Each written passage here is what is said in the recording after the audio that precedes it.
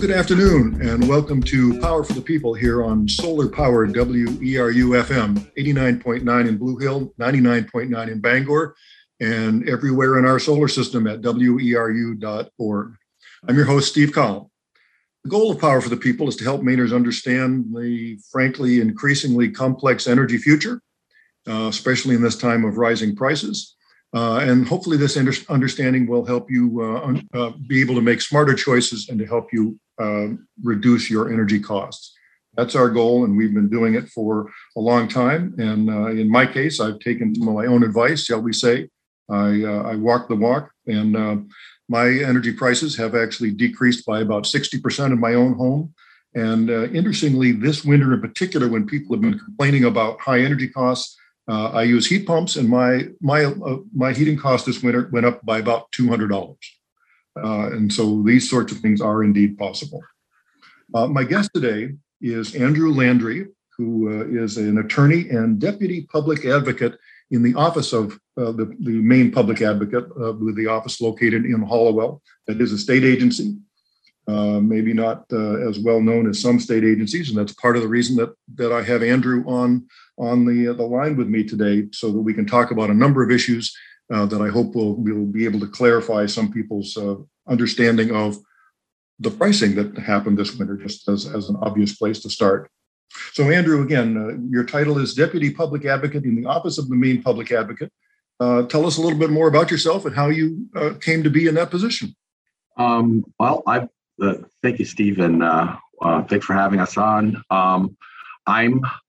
I've been working for the Office of the Public Advocate now for 3 years. Prior to that, I was in private practice for about 15 years in a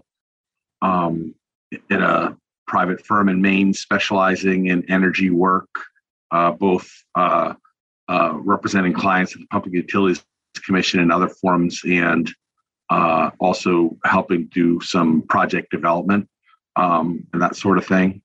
And I started my career many years ago. Now I was an in-house lawyer at Bangor Hydroelectric Company when it was still Bangor Hydroelectric Company. So spent my whole career doing this. The good old days of Bangor Hydro. So yeah. I lived in Old Town for many years and have solar energy on a place I have at a lake in former Bangor Hydro territory. So I've worked with them and used them for many years myself. So tell us a little bit more about what the Office of the Public Advocate does specifically. I mean, it's mostly or maybe entirely utilities focused, but tell us a little bit more about the office and how many people there are, that sort of thing. So the Office of the Public Advocate is an agency of the state of Maine, as you noted. Our responsibility is to serve primarily as an advocate for utility customers as a group. We don't represent folks individually, but as a group in forums where their interests as utility customers are affected. So that can mean, frequently means the Public Utilities Commission, but it also can mean the federal agencies. I'm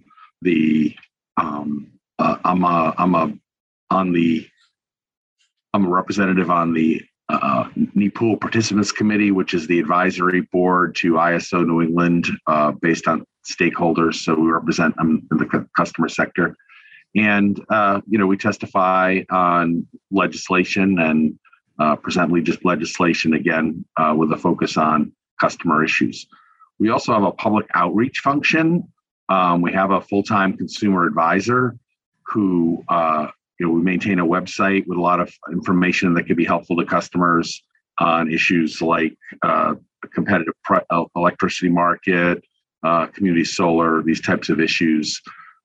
We do field phone calls from customers who have questions about those issues or any other issues that affect them, complaints about utilities, that sort of thing.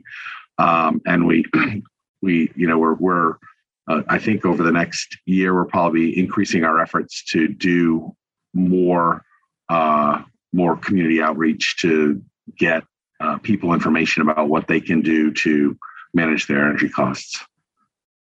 Right. And I was browsing your website, and you do have a good information page there, for example, about community solar. which was the topic of the program last month here. And I think that's something that is, shall we say, confusing or people have uncertainty about. And there are some potential issues going on there. So that kind of information is certainly extremely valuable. I do want to pick up on something. So you said that you broadly represent policy in the industry and work with the PUC, but you don't handle individual complaints. So if an individual has a complaint, such as CMP billing issues, which we may come to later in this program, they would go to the PUC, not to you guys. Is that correct? It depends on the nature of the issue. I mean, we do. I mean, if an individual customer calls us, we will offer them advice about if we're not the right agency, we'll recommend which agency. There is a division of the Public Utilities Commission called the Consumer Assistance and Safety Division. They are responsible for very specific complaints about utility service. So if you had a problem on your bill or something like that, and you thought the utility did something wrong, they have jurisdiction to do something about it. They can order the utility to fix it if they find that there's cause for it, for instance. But we can advise customers about how to proceed, whether it's participating in a case, whether it's we answer a lot of questions about community solar and about competitive service right now, but we answered a lot of questions back when there was a big billing problem at CMP. We took a lot of calls about that. People, wanted to know what their options were, and we advise them as best we can. But we don't then represent you at the Public Utilities Commission as an individual. We give you advice, but we don't represent you. Right. So somebody would normally, a consumer could engage with you guys, but would ultimately wind up with the PUC. If depending on the nature of the complaint, if they had a specific, service issue or billing issue, the CA Consumer Assistance Division has authority to require the utility to take action to correct it. We don't. We are advocates. We're not and advisors. We're not a decisional body, not a policy-making body. All right. So there's legal proceedings going on with Central Maine Power right now, relative to management or profits or something. I'm not sure. Yeah. Recall what it is. Who started that legal proceeding? Well, this is still a continuation of what started as the billing issues back in a rate case going back a few years. One of the outcomes of their last rate case was the commission ordered that an audit be conducted of CMP's management. A consulting firm called Liberty Consulting performed the audit. They issued an extensive report, which made some very interesting findings. We see as customers, problems that are reflected in billing errors or decisions about investment or responding to storms that cause us concern. The audit really, it kind of did some root cause work to try to figure out what about CMP's management structure was leading to the kinds of failures we've seen in certain instances with respect to, for instance, the billing system problem, which is the obvious one. And so the commission is now at the next step has opened an investigation. They've issued an order requiring CMP to present testimony addressing a number of issues. And so that'll be the first thing that happens in the case. So that'll be, a month or 6 weeks from now that they'll file testimony, and then there'll be a litigated proceeding about whether CMP has taken sufficient actions to resolve the issues that were identified in the management report. There is legislation pending out there. I think it's still just pending, relative to where the electricity market goes, and even the legislation draft that I've seen makes reference to the possibility of a buyout of CMP. Do you guys have any any role in that kind of legislation, or is it only advisory? Well, only advisory, and we haven't really taken an active role on that issue. So, I think I'll observe that folks who think that going to public power system would be a panacea and result in immediately lower rates. I'm not convinced of that. I think you're going to pay a lot of money to buy CMP, and there's no assurance that a new manager is going to be better than an old manager. Might be better senior management or better, but on the other hand, the real advantages to it would be financing large capital projects, and the value from that will be many years in the future. In any event, it's not an issue that's a particularly top of mind issue for us right now. There are a number of very serious issues facing utility customers in Maine that are more pressing, and frankly, that public power is neither a solution nor a cause of any of those. So, right, and I didn't want to go there in any depth. There are serious issues out there.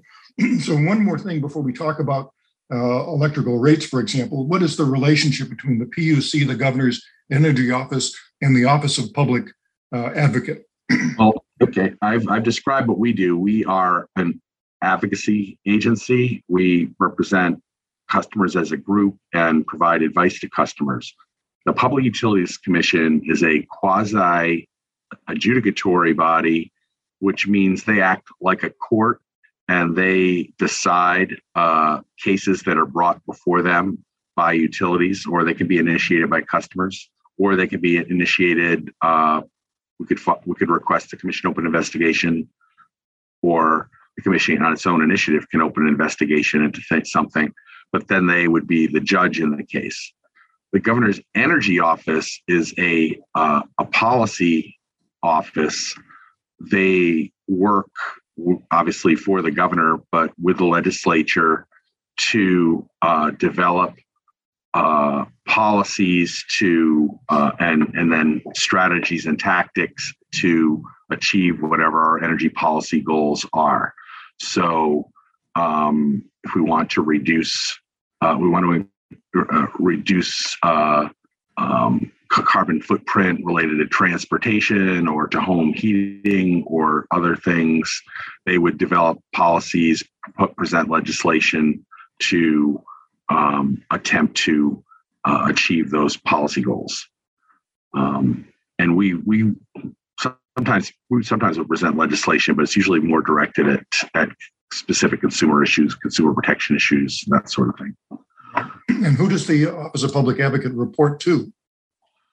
The Public Advocate is appointed by the governor, but it is a fixed term position. So unlike other commissioner level positions, if a new governor comes in, the Public Advocate stays on until their term is up. The governor does appoint the Public Advocate, but really we're part of the executive branch, but we're not directly subject to the direction from the governor's office. We act independently, but obviously we coordinate closely. So, and you used the word commissioner there a second ago. Is the Public Advocate a member of the governor's cabinet? No. But the position is at the same level in terms of it's the head of an agency. Okay, all right. That's very helpful, and that helps with understanding, certainly. So let's go to electricity pricing. Yes, it's on everybody's top of mind lately. And just for clarity for everybody listening, how are those prices set? So we are part of a regional power market. Maine is wholesale energy market is managed by an outfit called ISO New England. It's the independent sister operator for New England. who has a real time and day ahead and markets for energy. Those prices are set, and this will really get wonky, and hopefully some of your people might get it, but the economists who are listening will get it. It's a clearing price market, which means in any given hour of the day, every unit that operates, every electric generator that operates gets paid the same price. And that price is the highest price that successfully bids into the market to meet that instantaneous demand that has to be met in the electric market. So if the most expensive unit that clears in the market is natural gas, and natural gas is really expensive, then hydro units, nuclear units, wood-fired units, solar units, grid-scale solar units will all get paid the price of whatever it costs, whatever that gas unit bid into the market in that hour. And so tell me why it makes sense that the highest price item out there controls the market for everybody else. I think economic theory says that's how you do it. Like when you go and buy a car, even if Chevy and Ford and Toyota and Honda were all making equivalent cars in terms of features and other things and size, and they basically made fun cars that are effectively very almost identical. The one that would set the market price is the most expensive one that people are willing to buy. So, and other competitors who are able to produce the same vehicle for less would have extra profit because they were able to do it for less. But people are willing to pay, let's say, $25,000 for a mid-sized car. That's established by what people walking into dealers are willing to pay.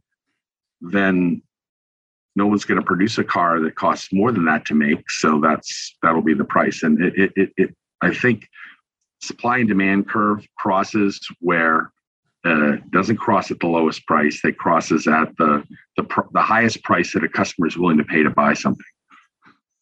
That's the theory. Now, when we had vertically integrated utilities, and let's say my old company, Bangor Hydro, owned a bunch of hydro units, and those things were 75 years old and were paid off and were generating electricity for 0 cents, then that 0 cents got blended in to the cost of the electricity. Today, that same hydro unit is now owned by a competitive company, is able to bid in, and they'll get whatever the current hourly price is in any hour. It's a different system. The theory is that competition will drive the price down. And that's the way a market works. Electricity is unique because it's an hourly market. It's not an hourly market, it's an instantaneous market. Demand and supply has to be met in real time. Right. And that demand and supply thing is part of the equation here that upsets the economics, perhaps. Back to the car analogy, it seems to me that if some company comes out and makes the same vehicle for less money than the higher price car, that drives prices down, not drives prices up. Oh, it will. And that's the theory, is that that's what will happen. That as you say, that lower price car comes in. If they sell it for a lower price, the higher priced vehicle they've either got to go out of business, or they have to figure out a way to lower their costs to match their competition. And the theory is this market, it's the highest price unit that runs. So there are higher price units that are bidding that don't get to run. And in theory, again, it's economic theory. That's driving competition at the wholesale level to find the lowest cost mix of resources to run at any given time. And basically, ISO New England is making that decision in terms of who comes online and who's generating power at any given time. They do, but it's a very fixed set of rules based on, prices bid into the market. Right. They don't decide. I mean, they don't sit around and say, we want to buy this one or that one. They have a very, very set group of rules that says who gets to run when. Right. So my guest from 2 programs ago, who I guess is better to be unnamed at this point, said that part of the issue with our pricing and our grid situation is that ISO New England's working on contracts that were written many years ago and rules that were written many years ago. And I'm sure you've run into people saying this too, that ISO New England, we need to reform relative to how the grid operates and how prices are set. With that statement, and you can come back and push back on that one in a minute if you want to, but it seems to me that because the cost, so our electrical costs have gone up significantly. The cost for any given hydro plant have not changed. The cost for any particular solar or wind farm have not changed. So are they making windfall profits right now because of the high price that's, I believe, being set by natural gas? That is probably true for some generators. There are other generators who still can't operate or have problems. And I think one of the problems that I have, and I know everybody loves markets, but these markets are not, I think the car analogy, it's very easy to see. There's a group of car dealers out there and they're competing against each other, trying to better each other, trying to attract the customer with a feature or lower price or what have you. With these markets,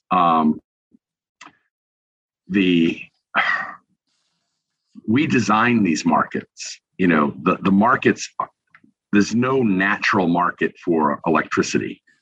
Electricity is it's a very complicated product because it has to be produced and is consumed instantaneously.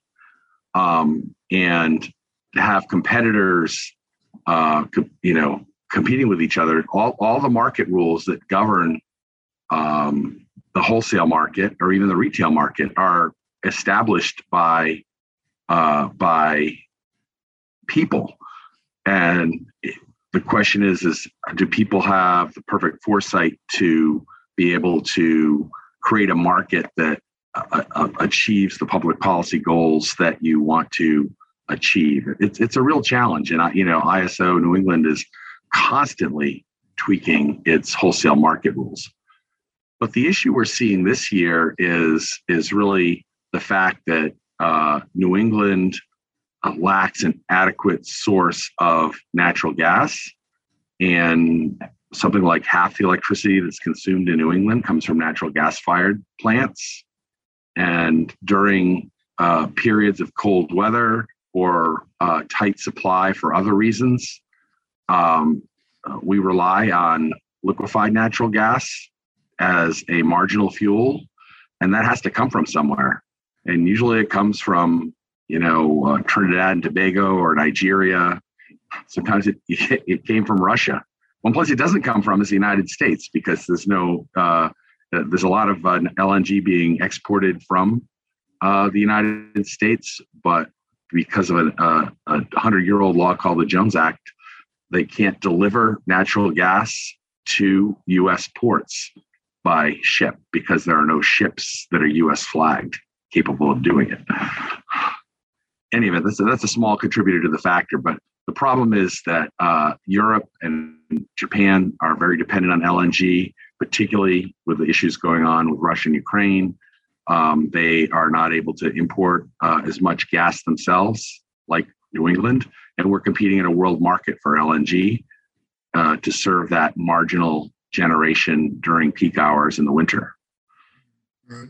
And I guess I didn't realize it was LNG firing electricity generating plants. I assumed that the plants coming in from Sable Island and other places that are doing that. Well, that's not the case. Most of the time, that's where the gas comes from. Most of it comes from Pennsylvania or Canada.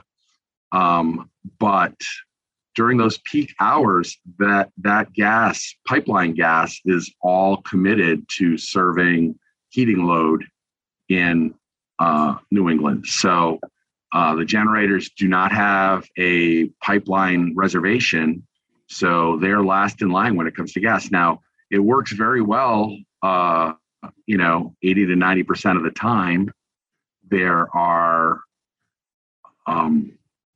There's more than adequate unused pipeline capacity for the generators to get gas. It's that short period of time when there's significant heating demand, and the heating demand has contracted for that pipeline capacity.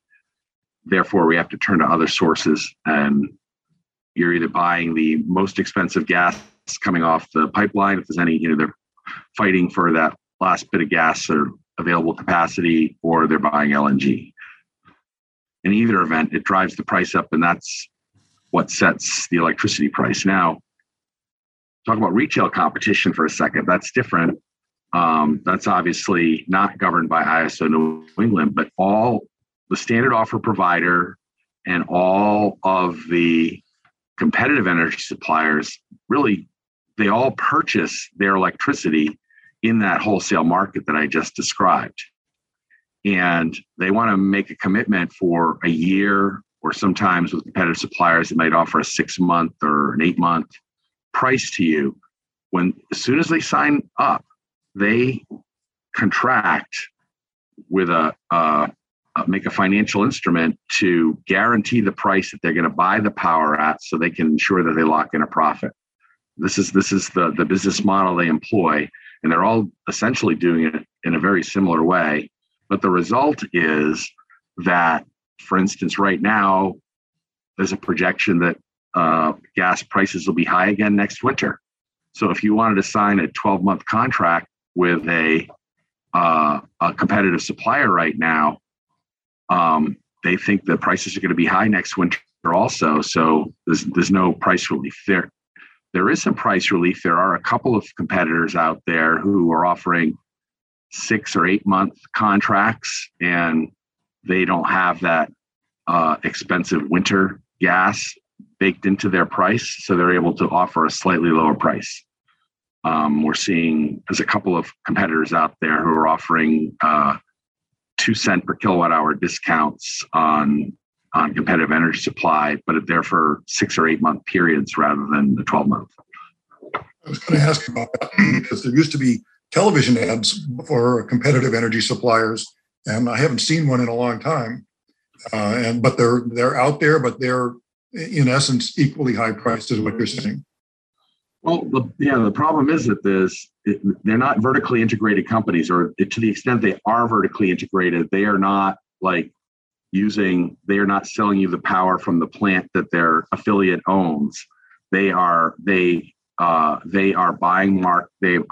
power, on the wholesale market on an hourly basis, and they are using financial hedge instruments to lock in their price ahead of time so they can guarantee the price that they promised you. And the result is they tend to, the prices, it's the same strategy the standard offer provider uses, so the prices don't differ a lot. Right. So let's be clear here that the electrical rate that we are all paying is made up of delivery, which is Central Maine Power or regional utility, which the PUC approved a modest increase last summer, correct? Yes. And then there's the supply side, and it's the supply side that has gone up, significant price, which is actually what we're talking about here with natural gas or LNG driving that price. And the two together are what result in, what you hear is an 80% increase in electrical rates, something like that. But most of it is in the supply side. The really big increase that we saw in January was the supply side. That's correct. Right. And the PUC has approved that for all of 2022. But based on what you said a moment ago, the expectation is that high price is going to remain in place because of natural gas in 2023. At this point in time, based on the prices that we're seeing and the futures that we're seeing, that will, the price would be expected to stay in a similar range. but they will not be going out to select a vendor for next year until October, November. And if there are changes in the world market between now and then, which is possible, we could see a lower price. We all have our fingers crossed, believe me. Right. Anything can happen. Thanks to Mr. Putin. All right. So relative to competitive offers from relative to the standard offer, and this relates to my comment from a few minutes ago that the renewable energy existing providers are making, I use the term windfall profits relative to their costs compared to the rate that they're getting. Why wouldn't some entity, a community solar entity, be a CEP and offer rates that were based on their expected costs way back when they established these things in 2020? I don't know. I think that's an available business model that somebody could pursue. What we've seen from the community solar providers, though, is their standard pricing model is to simply offer a fixed discount off of your otherwise utility bill, which results in, when there's an increase in the price to the utility or from the utility or from the competitive market, they get the same price increase. That's I'm not sure. I've not been involved in that industry and certainly not involved in how they set their pricing strategies. But that is the pricing strategy that the industry seems to have adopted. But you're right. It's certainly when they've set their price in that way, it does have the tendency to result in them obtaining a higher level of profit than they probably anticipated when they built the project. Right. I mean, they built projects based on 2020 or 2021 pricing, and we're going to make money then. And so it comes back again to my term, windfall profits. There was something called a windfall profits tax, I guess, way back in the 70s. And I don't know the details on it. I think it was a national one, actually. I mean, is there any possibility that the state of Maine could look at a windfall profit situation and do some regulation of these prices? I really don't have an opinion on that. But it does give me some concern about the community solar model, that the business model that's been adopted, not providing the benefits that I think people might hope. And I do think that there is opportunity to use renewable power to do that. I know the Fox Island Wind Project out on Vinyl Haven, they supply their standard offer primarily from the wind project they built out there. And I don't think the standard offer is any lower than the one that we're experiencing. On the other hand, when that wind project is paid off, it will be very low price electricity, and the benefit of that will go to the customers of Fox Island Electric Cooperative. So in effect, they would, they're dealing with paying the instrumentation off, but you're saying that they could be independently priced at some point in the future based on their actual costs. Mm-hmm. All right. Well, that's an interesting statement, which leads me to point out that as you said, the state of New England gets about 50% of its electricity from natural gas, but Maine's grid is 80% renewable, and it just seems like it's unfair that we're paying the high prices we are when we have all these renewables that were already in place and making, we're based on the profit model from previous pricing. Well, we can go back and second guess how we decided to do restructuring, because we chose a model that other states didn't, or some other states didn't. But regardless of that, the 80% I think is a misnomer. I think 80% of the capacity might be renewable, but less than 50% of the energy that's purchased in Maine is renewable. And we're just going to look right now at the ISO website, see how much renewable energy is actually running on the grid right this moment. It's says we've got 11% renewable and 8% hydro. They count them separately. So 80% of the power that's running on the ISO grid right now is not renewable. Did you say 80%? 80% is not. So the federal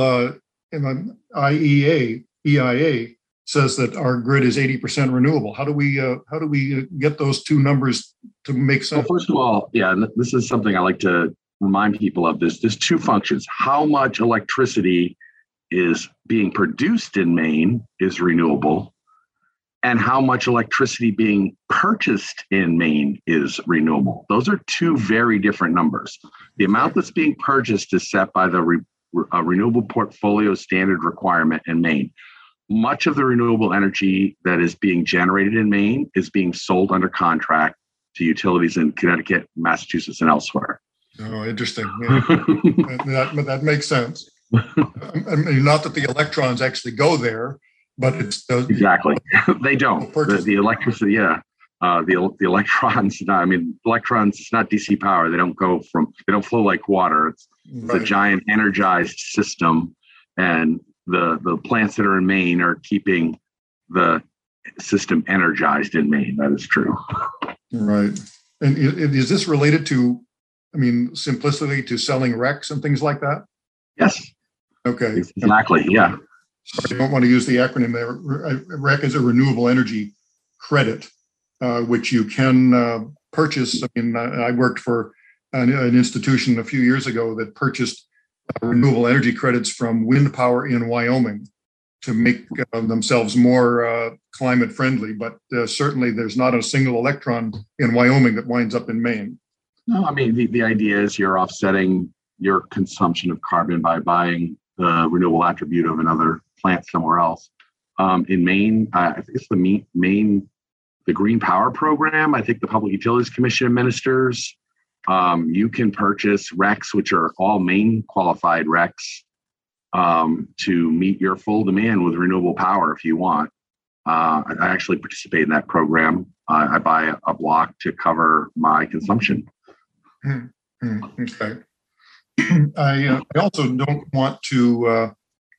I mean, we've dissed community solar here a little bit, and I do want to say that community solar offers the opportunity for even an apartment dweller or somebody who has a shaded roof to go solar. And so, to me, that is a valuable social, climate-oriented opportunity. I think that I think if you read the fine print, you'll understand their business model is different. You own a solar project when you participate in community solar. You are not necessarily buying the power from that project.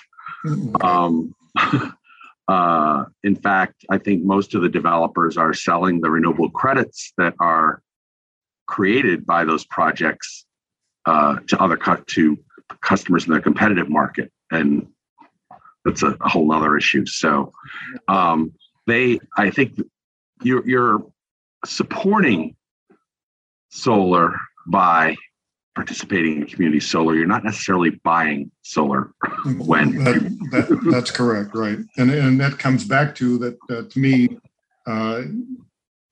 unexpectedly, because the price has gone up. The community solar business model ought to be that they are a competitive energy provider, rather than just giving you a discount. I mean, it's nice to get the 10 or 15% discount, and that helps in the high price world, but it's still there are other ways that they could be more responsive to customers' needs. I will simply observe that the community solar system in Maine was established by the legislature. They didn't require them to do the 10% discount or 15% discount model.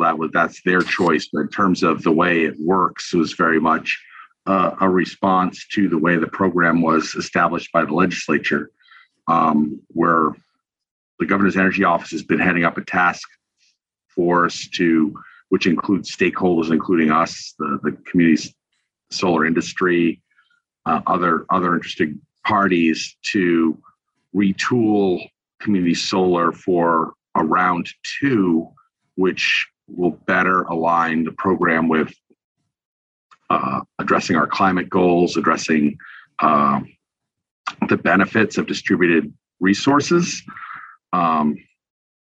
One sales pitch for community solar or distributed resources generally is that we'll help support the local distribution system and therefore reduce costs in the long run.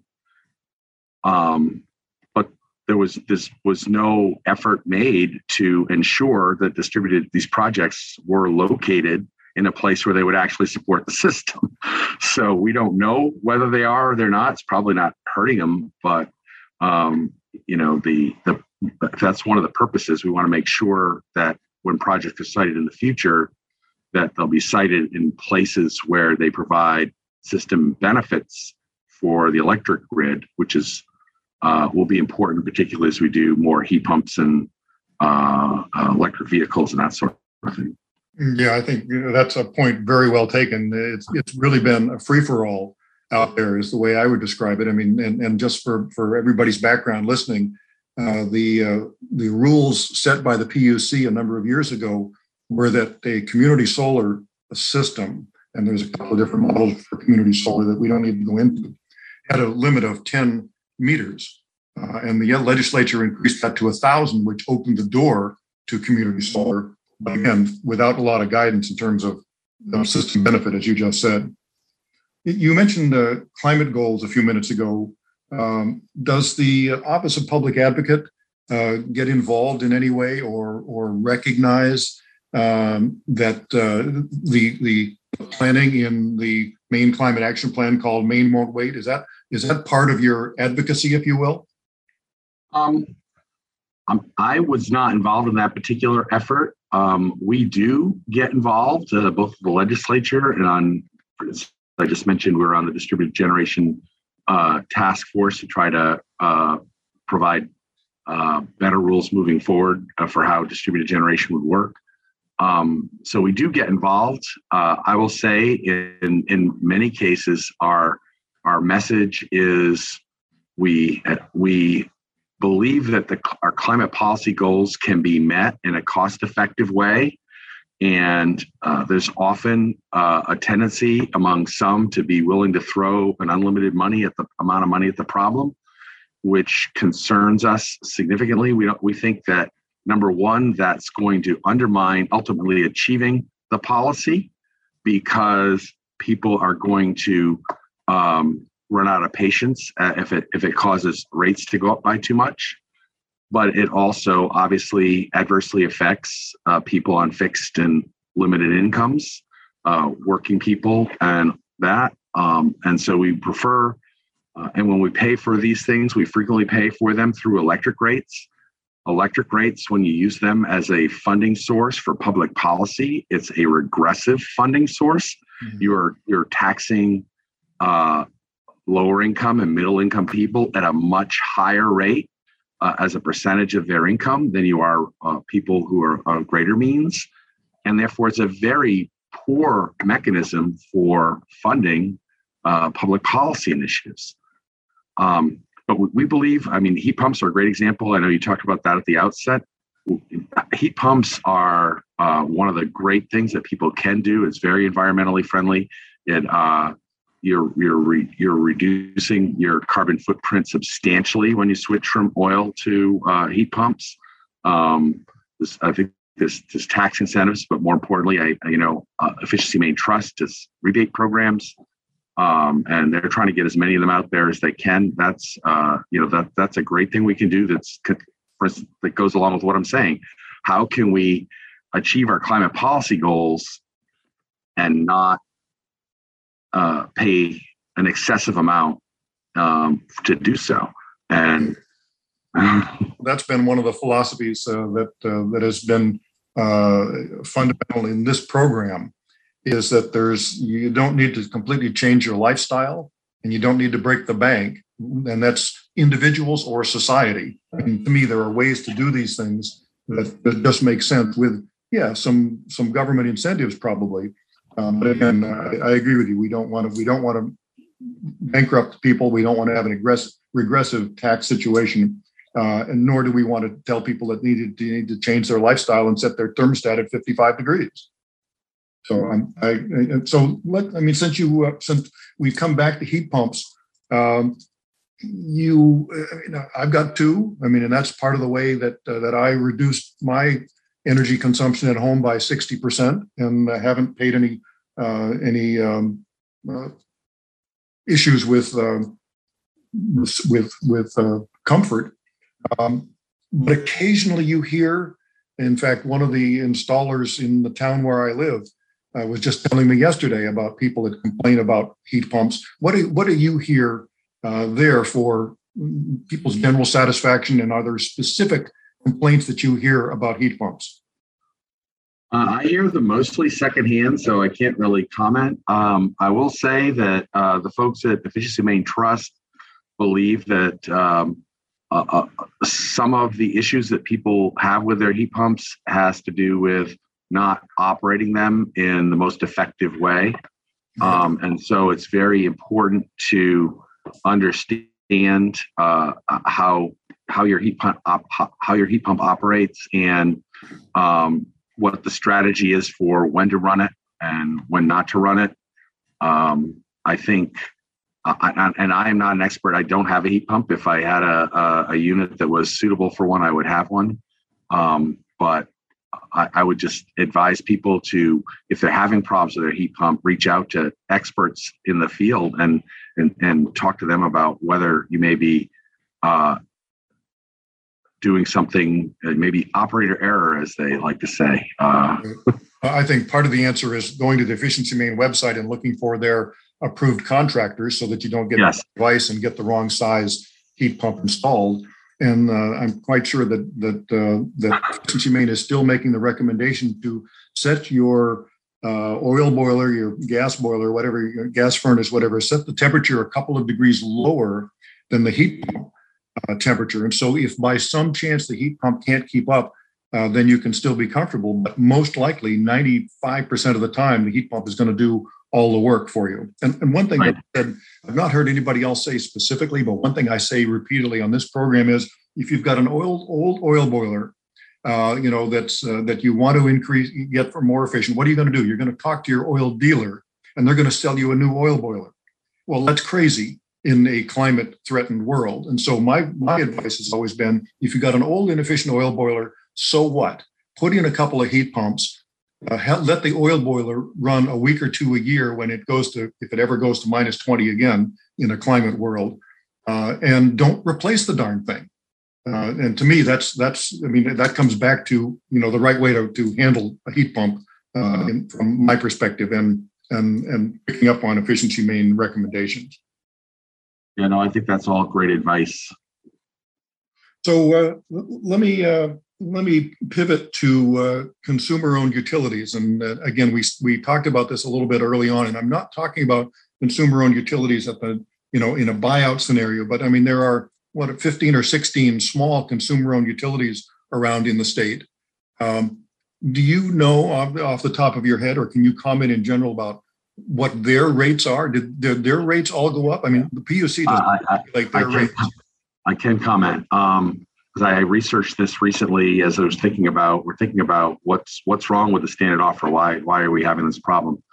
Now, a number of the consumer-owned utilities simply participate in the Public Utilities Commission's solicitation, which means that they just get the same rate as CMP or Bangor Hydro, or Versant Power, depending which service territory they're in.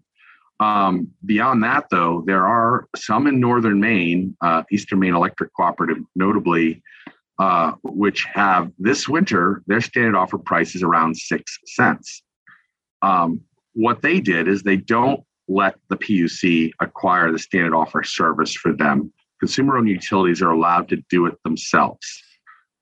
This is how Fox Island financed their wind project, for instance. They're using the wind project to be the major source for their standard offer service. But EMEC, what they did when prices were low, they signed a long-term contract. And so they employed a different strategy than the Public Utilities Commission did. the Public Utilities Commission goes out once a year, does an RFP. We want power for next year, starting on this date, ending on this date. They get bids and they go with the lowest bid. EMEX said, wow, these prices are lower than we've seen them in a while. They signed a 5-year contract. And so there are potentially advantages to, thinking about the strategy that we use for standard offer. Now, if you did that, by doing that, they've basically eliminated the potential of retail competition in their market because no competitor could match that price. But sometimes I have to remind people the point of competition is to achieve low prices, not to achieve competition for competition's sake. And of course, I'm sure EMEC conducted a solicitation to get that low price. So, there's still competition. It's just at a different point in supply chain. Let me remind everybody that you're listening to Power for the People here on Community Radio, WERU-FM, 89.9 in Blue Hill, 99.9 in Bangor. And my guest today is Andrew Landry, who is the Deputy Public Advocate in the Office of the Public Advocate, with their offices located in Hallowell.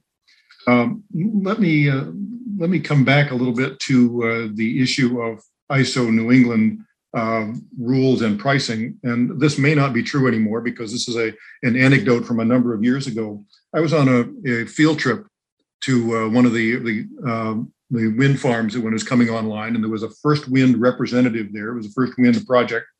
And the question was asked of their representative is, when the wind blows, does that shut down an oil boiler or an oil generator or a gas generator?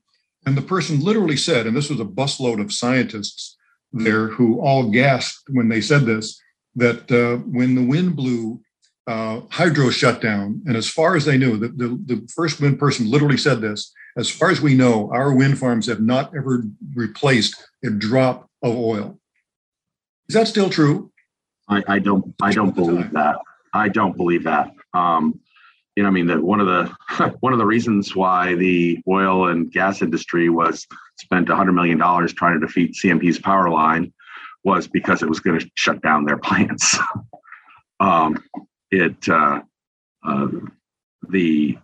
And we see California's a good example, but we're seeing it in New England as well with solar. You have a massive ramp up of gas-fired plants in the late afternoon when the sun starts setting. And as the solar units back down. So they are absolutely replacing oil and gas-fired units. And I find that very difficult. Now, that may be physically in, let's say, if it's their project in Aroostook County, it's quite possible if they have a hydro unit that can store some water behind the dam, as it were, for a period of time to run later on, that could happen. But I don't think when we're talking about wind at the scale we're talking about building, that it would shut down very much hydro. It would have to be shutting down gas and oil. We're running short on time here, but there are a couple of things that maybe we can touch on here. And you just said a minute ago, and this is something that I don't think the average person, including me, had any way to evaluate. You said that the fossil fuel industry did spend millions of dollars to defeat the Clean Energy Connect line. Do we have actual evidence of that was what happened? Yes. It was NextEra, who owns the oil unit in Yarmouth, and Calpine, who owns the gas unit in Westbrook, were two of the biggest funders of the local Maine Power Coalition, or whatever they were. So we had the unusual circumstance of the environmentalists and the oil and the fossil fuel people being on the same side, or at least some environmentalists, is CLF and Conservation Law Foundation, Acadia Center supported the line. Right, but some did not, right? So, right. All right, we're down to 2 minutes, and so let me just ask you one more thing relative to sustainable grid and renewable energy. What about pumped hydro?